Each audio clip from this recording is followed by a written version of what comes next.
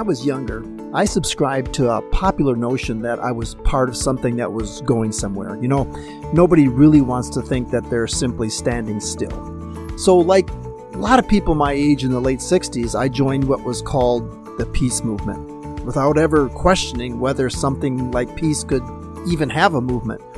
You know, there's a ton of talk about peace back then. It was the 60s version of the modern obsession with tolerance. Peace had its own circular logo, its own clothing options, its own music, its own hand signal, and its own celebrities. And one of those celebrities was a guy named Arlo Guthrie. He was the son of a folk music icon, Woody Guthrie. And Arlo had some thoughts about peace and how to secure it that sounded really deep, unless you lived in the real world. In 1969, when I was a sophomore in college, he said this. He said, all political systems are on the way out. We're finally going to get to the point where there's no more bigotry or greed or war. Peace is on the way. And you don't seek peace, you use it. In 20 years, all that stuff will be over. People are simply going to learn that they can get more from being groovy than by being greedy. You know, I was 19 when he made that prophecy, so I didn't really realize that being groovy so that you could get more was just greed wearing tie-dye and denim. I hadn't quite got that message yet. And I also hadn't yet learned the truer truth that just because someone performed at Woodstock didn't mean everything he said was true, okay? But probably the bigger thing at work here is that it's more common for folks to get everything about peace wrong than it is to get it right. And that, it turns out, has got a lot to do with where you're looking to see what peace looks like in the first place. Welcome to The Road to Shalom, a tiny podcast with the enormous goal of helping us find the little traveled path of making sense of why what we see around us often seems so far away from the way we wish it were. I'm Fran Shaka, an old guy with a young heart, and I'm the host of the show. Last episode, I launched us on a quest to deepen our understanding of some key words that undergird the one story of the one God, words that I called story words. I also suggested that we seem to have settled for an understanding of these words that's only personal and parochial, or maybe put another way, thinking of what they have to do with me and us as believers, a sort of two-dimensional understanding that naturally leads us to build separate little systematic theology boxes for these words. And then, over time, we add them to our collection, assuming we know what they mean, at least what they mean for us. But if you remember in that episode, I cautioned that using two-dimensional word meanings in the one story of the one God, which, if anything, has multiple dimensions, well, our faith ends up pretty flat at the end of the day. And not only for us, but also to the watching world that's paying much closer attention to us than we know. And I think this anemic approach to the Bible is also at the heart of the geometric rise of the group sociologists call the nones, N-O-N-E-S, people who profess that they have no religious affiliation at all. And it happens to be one of the fastest growing demographics in the United States. So I propose that we take these story words out of their two-dimensional boxes and look at them more closely. And when we did that last time, we discovered that they have at least two more dimensions, one that's global and the other that is missional, or maybe looking at it another way, a dimension that deals with the unbelieving world, the world out there, and another dimension that deals with God himself. And what's more, these dimensions have always been there and are essential components of the one story of the one God. And when we do this, our thinking arises from its two-dimensional dust, and the Bible becomes multi-dimensional just like life itself. And our faith is slowly transformed into what we've always intuitively hoped it would be in the first place. All right, I'm rehearsing these ideas not just because they're important, but also because I happen to know they're a little counterintuitive, which means they'll slowly fall off the back of the desk if we don't keep putting them in front of us, all right? The first story word we took out of its box last time was the word sin, and our two-dimensional understanding of sin, one that was familiar to all people of faith, had to do with guilt. My guilt, your guilt, and everyone else has 22 pairs of functioning chromosomes. But it turned out that this restricted view of sin then reduced our understanding of redemption to simply a forensic solution, one that focused on the death of Jesus as payment for the guilt my sin produced. In the world of systematic theology, this is known as substitutionary atonement. It's wonderful news, don't get me wrong, but it neglects the first half of Jesus' own description of his mission, which it turns out was his entire life, minus about 15 hours. Jesus said this. He said, "For even the Son of Man did not come to be served, but to serve and to give his life as a ransom for many." But then last time we turned the word sin over, and we discovered the enormous effects sin had on everything God had originally created and said was very good, that had nothing to do with guilt. And we assigned the word corruption to sin's other dimensions, one of which was the enormous global pandemic of decay it unleashed on everything in every way. And the other was a missional dimension of sin, namely that God is concerned about dealing with both sides of sin, our guilt, others' guilt, and all the places and all the ways sin's corruption had ruined his creation at the beginning of the story. All of a sudden, sin was no longer just personal and parochial. It was bigger than me, it was bigger than you, and so was God's solution. It was comprehensive, not just forensic. All right? In the next 2 episodes, we're going to dive headlong into 2 more story words. The first of which is what launched this podcast 2 years ago. And those 2 words are peace and grace. And in an odd way, beloved, grace and peace are sort of like fraternal twins. They're often found hanging out together in the Bible. And even though they might not look exactly alike on the surface, when you really get to know them, you're going to definitely be able to tell they're related. And most of us already have, I guess, a 2-dimensional understanding of both of these words. We're pretty familiar with their personal and parochial benefits. They're precious words to us. And these are 2 of Paul's favorite words too. In fact, he opens each of his 13 letters with the same phrase: grace to you and peace from God our Father and the Lord Jesus Christ. So for Paul, grace and peace are woven into a tapestry with our problem with sin's guilt. So I suspect that when most of us see the word peace in the Bible, especially the New Testament, our minds sprint quickly to the personal benefits we each have with God through Jesus. We love verses like, "Therefore, since we've been justified by faith, we have peace with God through our Lord Jesus Christ." And I'm guessing you're also familiar with the promise Jesus gives us regarding our own struggles with fear and anxiety. Jesus said, "Peace I leave with you. My peace I give to you. Not as the world gives do I give to you. Let not your hearts be troubled, neither let them be afraid." In fact, I think all of us have been taught at some point in our lives that the best way to calm our hearts is simply to pray. Do not be anxious about anything, but in everything, by prayer and supplication with thanksgiving, let your requests be made known to God, and the peace of God, which surpasses all understanding, will guard your hearts and your minds in Christ Jesus. So Paul says that through faith, you and I have peace with God. The enmity between us and God is gone, thanks to what Jesus has done. The war between us and him is over. All right. In fact, Paul pushes this idea even further in and says not only do we have peace with God through Jesus, he says in another letter that Jesus is our peace. Do you rejoice in this? You should. I should. We all should. It's absolutely amazing, just like grace. But don't forget, beloved, that Paul was about as Jewish as you can get. In fact, in a very real sense, Paul never became a Christian in any of the ways we understand that phrase, okay? Paul wasn't converted like I was 50 years ago. Paul, beloved, didn't go from being a Jew to being a Christian. In fact, Paul never uses the word Christian, ever, to describe himself or anyone else in any of his letters or sermons. Now, I know some of you probably just drove off the road. Sorry. That's a topic for another podcast someday. But, beloved, it's true. Paul never separated the gospel from the story of God that was predicted in the prophets and the Psalms. Anyway, So when Paul writes the word peace 43 times in his letters, he uses the Greek word for peace, eirene. But his mind was marinating in something much more ancient, something with a couple thousand years of meaning behind it.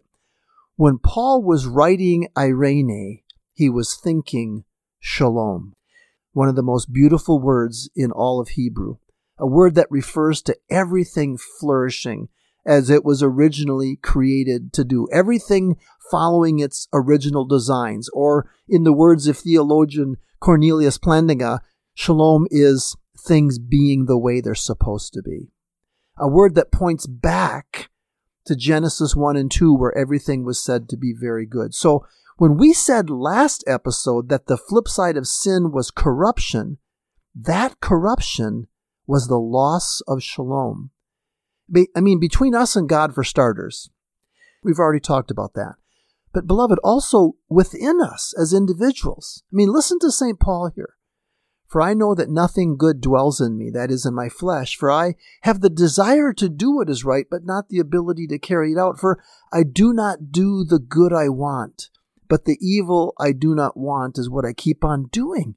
Now, if I don't do what I want to, it's no longer I who do it, but sin that dwells within me. Wretched man that I am, who will deliver me from this body of death? Thanks be to God through Jesus Christ our Lord. You know, there's a loss of shalom between us also and those closest to us. Not just us and ourselves, but there's a loss of shalom between us and those closest to us. We see this in the story of Joseph and his 10 brothers in Genesis. It says they hated him and could not speak peacefully to him. The word shalom is in that verse, beloved, but there was no shalom in that home. That's what it's saying. And some of you know the pain of the loss of shalom in a family, in a church, a business. It's a drain on all that's good. And the Bible also tells us that because of sin, shalom has been lost between us and nature. Nature. Even the shalom between us and the dirt and between us and the animals has been vandalized. We hear that in the first book of the story. Because you've listened to the voice of your wife and have eaten of the tree which I commanded you, you shall not eat of it. Cursed is the ground because of you. In pain you shall eat of it all the days of your life. Thorns and thistles it shall bring forth for you, and you shall eat the plants of the field. And then years and years later, the prophet Amos, when he's talking about something that's coming, he makes a description about the relationship between people and animals. He says this, as if a man fled from a lion and a bear met him, or he went into a house and he leaned his hand against the wall and a serpent bit him.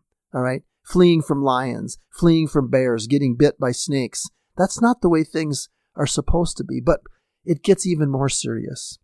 God's plans for shalomic restoration reach way outside the two-dimensional boundaries of all our relationships, our relationship with Him and our relationship with those in our limited private worlds. I want you to listen, beloved, closely to this shalomic language that literally gushes from the pen of the Apostle Paul. For He Himself is our peace.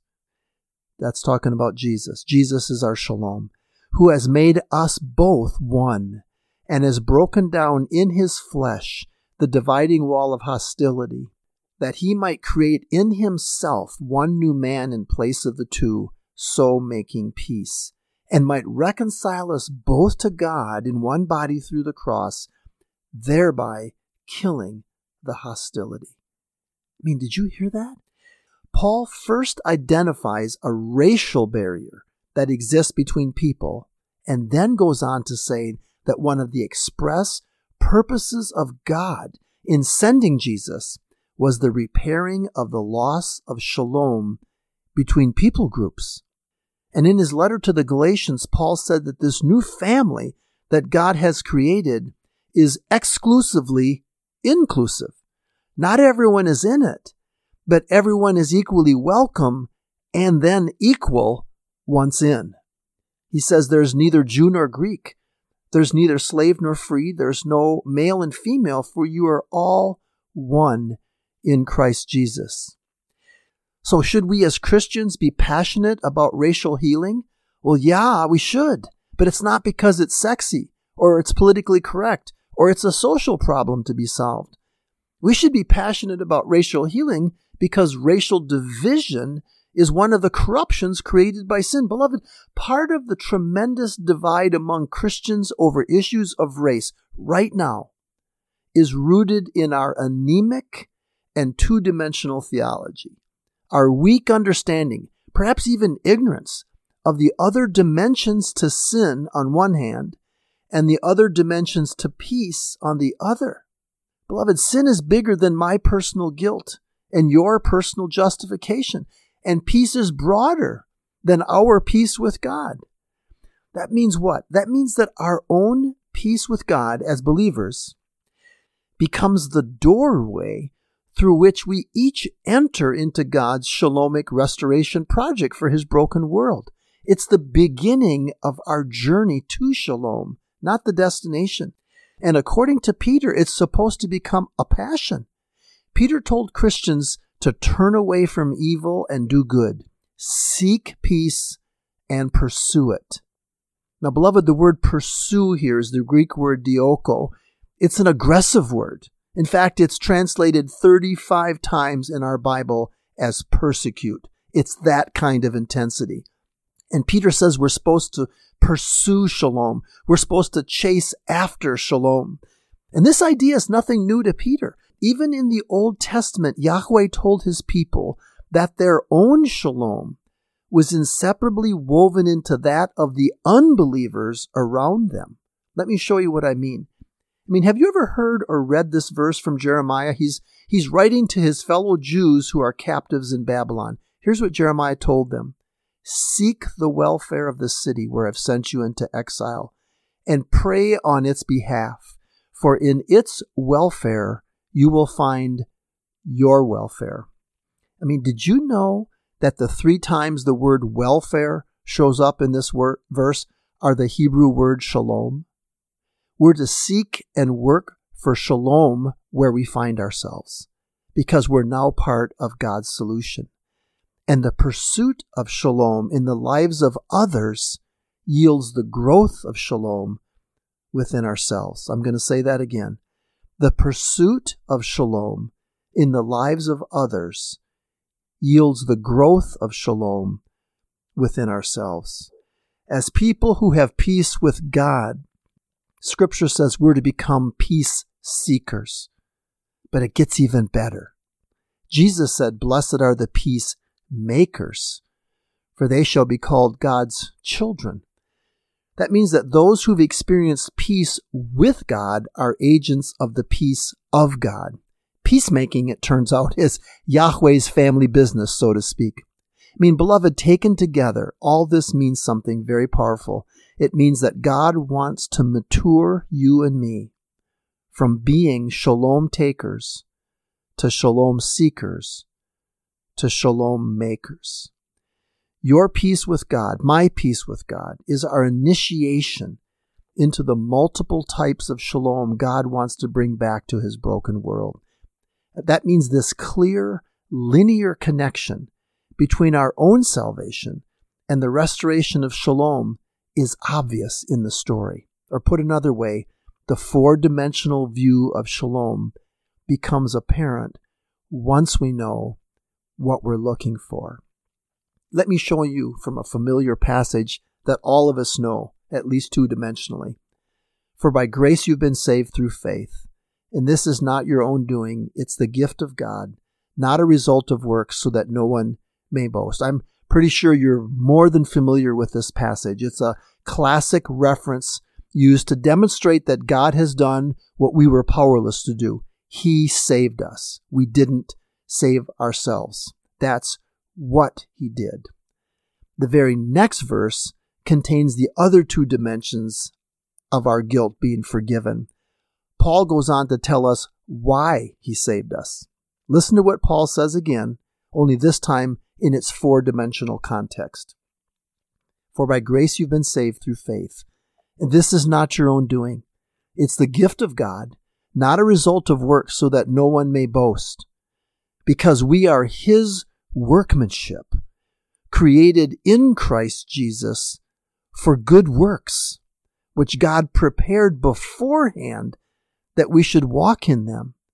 You and I, beloved, are created in Christ Jesus to work for shalom because we're now part of the solution to the absence of shalom. And this was God's plan all along, to create a family composed of multi-ethnic, multicultural, multi-generational people who have been given peace with Him in order to cooperate with Him in enlarging the family on one hand and restoring shalom to the rest of creation on the other. Titus couldn't have said it any clearer when he wrote about the family of God. He told them that we are waiting for our blessed hope, the appearing of the glory of our great God and Savior Jesus Christ, who gave Himself for us to redeem us from all lawlessness and to purify for Himself a people for His own possession who are zealous for good works. The Greek word for people here, laos, is a word for a multitude. God's intention for those who've been given shalom with Him is to become seekers and makers of that same shalom wherever it's missing. And beloved, it's missing everywhere, in every way. So the flip side of peace, it turns out, is the road to shalom God's put you on now that you've taken peace with Him He offered freely to you. Makes being a Christian a whole different matter, doesn't it? Okay, so how in the world does God accomplish this shalomic restoration project of His? Well, that has a lot to do with peace's twin, grace. And we're going to look at grace next episode, both sides of it. Until then, seek peace and pursue it. And when you see places where its absence and your life intersect, well, how about you work to make some? See you next time.